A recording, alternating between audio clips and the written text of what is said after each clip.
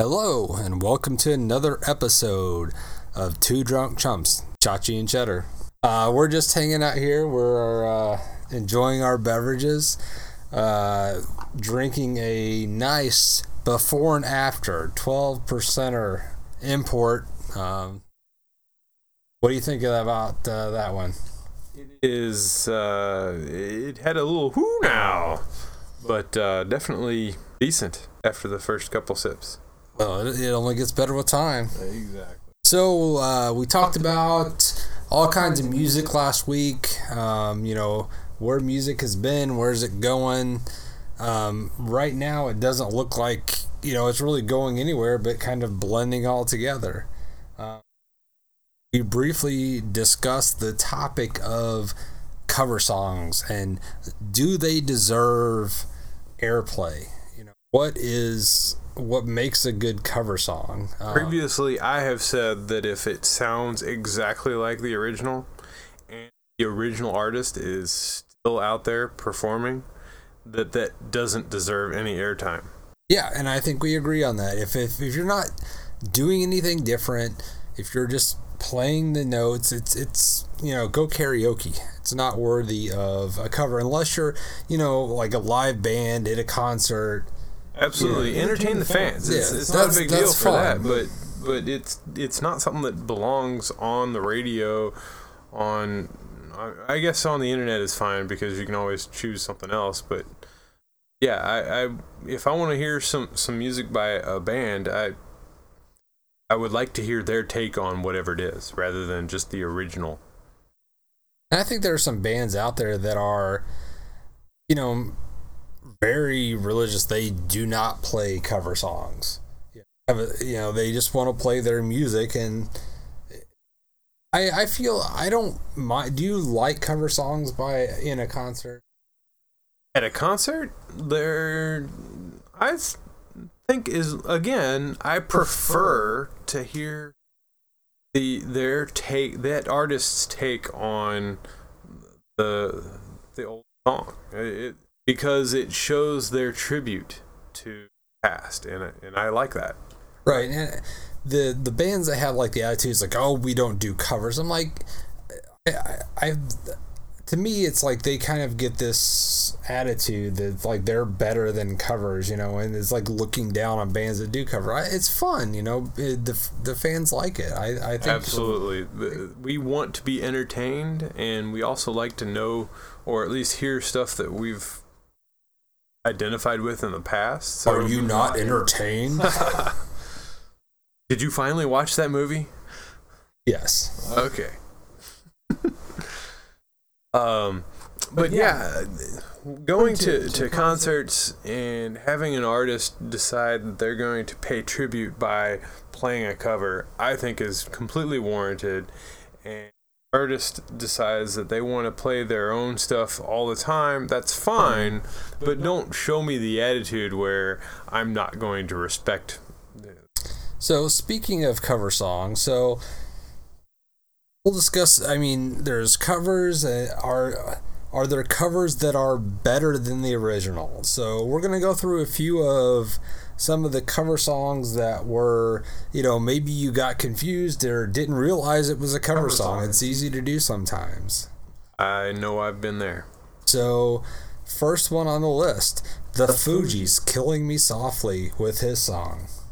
Yeah, this is one that I remember enjoying a little bit. It was a little bit outside of my particular taste, but I remember it back in the 90s as being a pretty good R&B song or popular song, and I had no idea that it was actually a cover. Yeah, it was the essential Fugees song. Absolutely. that was it. But yeah, that was a cover. So the next one on the list, Johnny Cash's "Hurt." Now, clearly, you were living in a hole if you didn't realize that was a Nine Inch Nails cover song. Well, I don't know. A lot of people didn't particularly at station or paid attention to that style of music. So even today, I even wonder if if Johnny Cash had done that originally and he's just updating a version of it. But no, Nine Inch Nails did the original. Cash covered it just a few months passing. But the video, I mean, it is hard to watch that video. It was so many flashbacks of, it was like the video was a documentary of his life. His life and his career, and it really was momentous, right? A very, very poignant. And it was just an awesome cover. I mean, really enjoyable. It's just like, one of those that just punches you in the chest. Raw emotion. Yeah. Just seeing Johnny in the state he was in, it's a tough video to watch. That being said, I really do like the original.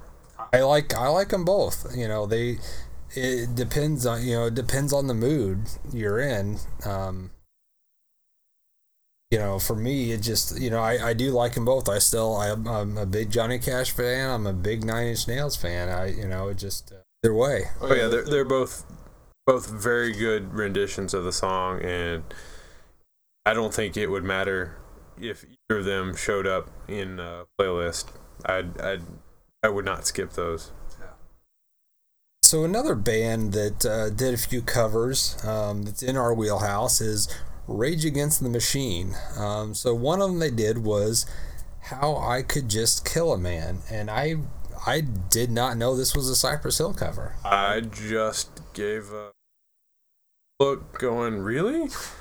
Although I should not be too surprised, Rage Against the Machine had a whole album full of covers that were awesome in their own right. So, interesting that this was a Cypress Hill cover, but it was all good. Yeah, and now you can go see Prophets of Rage with Cypress Hill and Rage Against the Machine all together, and you can is it still a cover now if you've got Cypress Hill singing and Rage Against the Machine playing the music? Is that it's how does that work? Group? That is a really odd thing. Maybe it's just original now. I don't know. I mean, you get plenty of times when artists, it really just amounts to the front man, and the rest of the band is they're rotating. So maybe this is a case where the rotating band ends up being a really good rotating band. All right, we're gonna enjoy that concert coming up here in August, I believe. I'm looking forward to it. Next on the list, Chris Cornell, Nothing Compares to You, which is that a Prince cover, or? I thought it was Sinead O'Connor, but yeah. So wait, who did it originally? So it was a Prince song. Okay. Covered by Sinead O'Connor, covered by Chris Cornell. But was Chris Cornell covering Sinead O'Connor or Prince? I don't know if I've heard Prince's rendition of it, so I don't really know what to say. Regardless, we watched a couple of clips a little while ago, and I wasn't a huge fan of this version of the song, so I'll have to leave it up to Chachi to a different take on it. Yeah, I don't know. We watched it was a live concert video. It wasn't. I don't know if it was actually on an album. Wasn't mentioned if it was. It seemed like more of a concert cover, which is fine, and I'm sure it was great in concert. But I don't know that. I've heard it a few times on the radio since. But I think it's only since Chris has passed that I've heard it. I don't think it really. They played it before that. They definitely decided to play a lot more of his past, and a great tribute to him. I don't want to say that they called for at all, but the also I was not a particular fan of that rendition. The Sinead O'Connor, not that I was particularly a fan of popular music, that one at the time, but it was poignant. Definitely a unique song at the time. All right, so next question. Who originally sang All Along the Watchtower? Has to be Jimmy, right? It was not Jimi Hendrix. No, it was not. It was Bob Dylan. Huh. In my recollection, I only remember Jimi Hendrix going, just jamming to that. But I think in the Watchmen movie, they used Bob Dylan version of All Along the Watchtower. And the comedian's, I believe it was the comedian's funeral. Bob Dylan version and not the Jimi Hendrix. Okay. And I think that's probably the first time I've heard that. I did not pick up on that. But I dug Jimmy.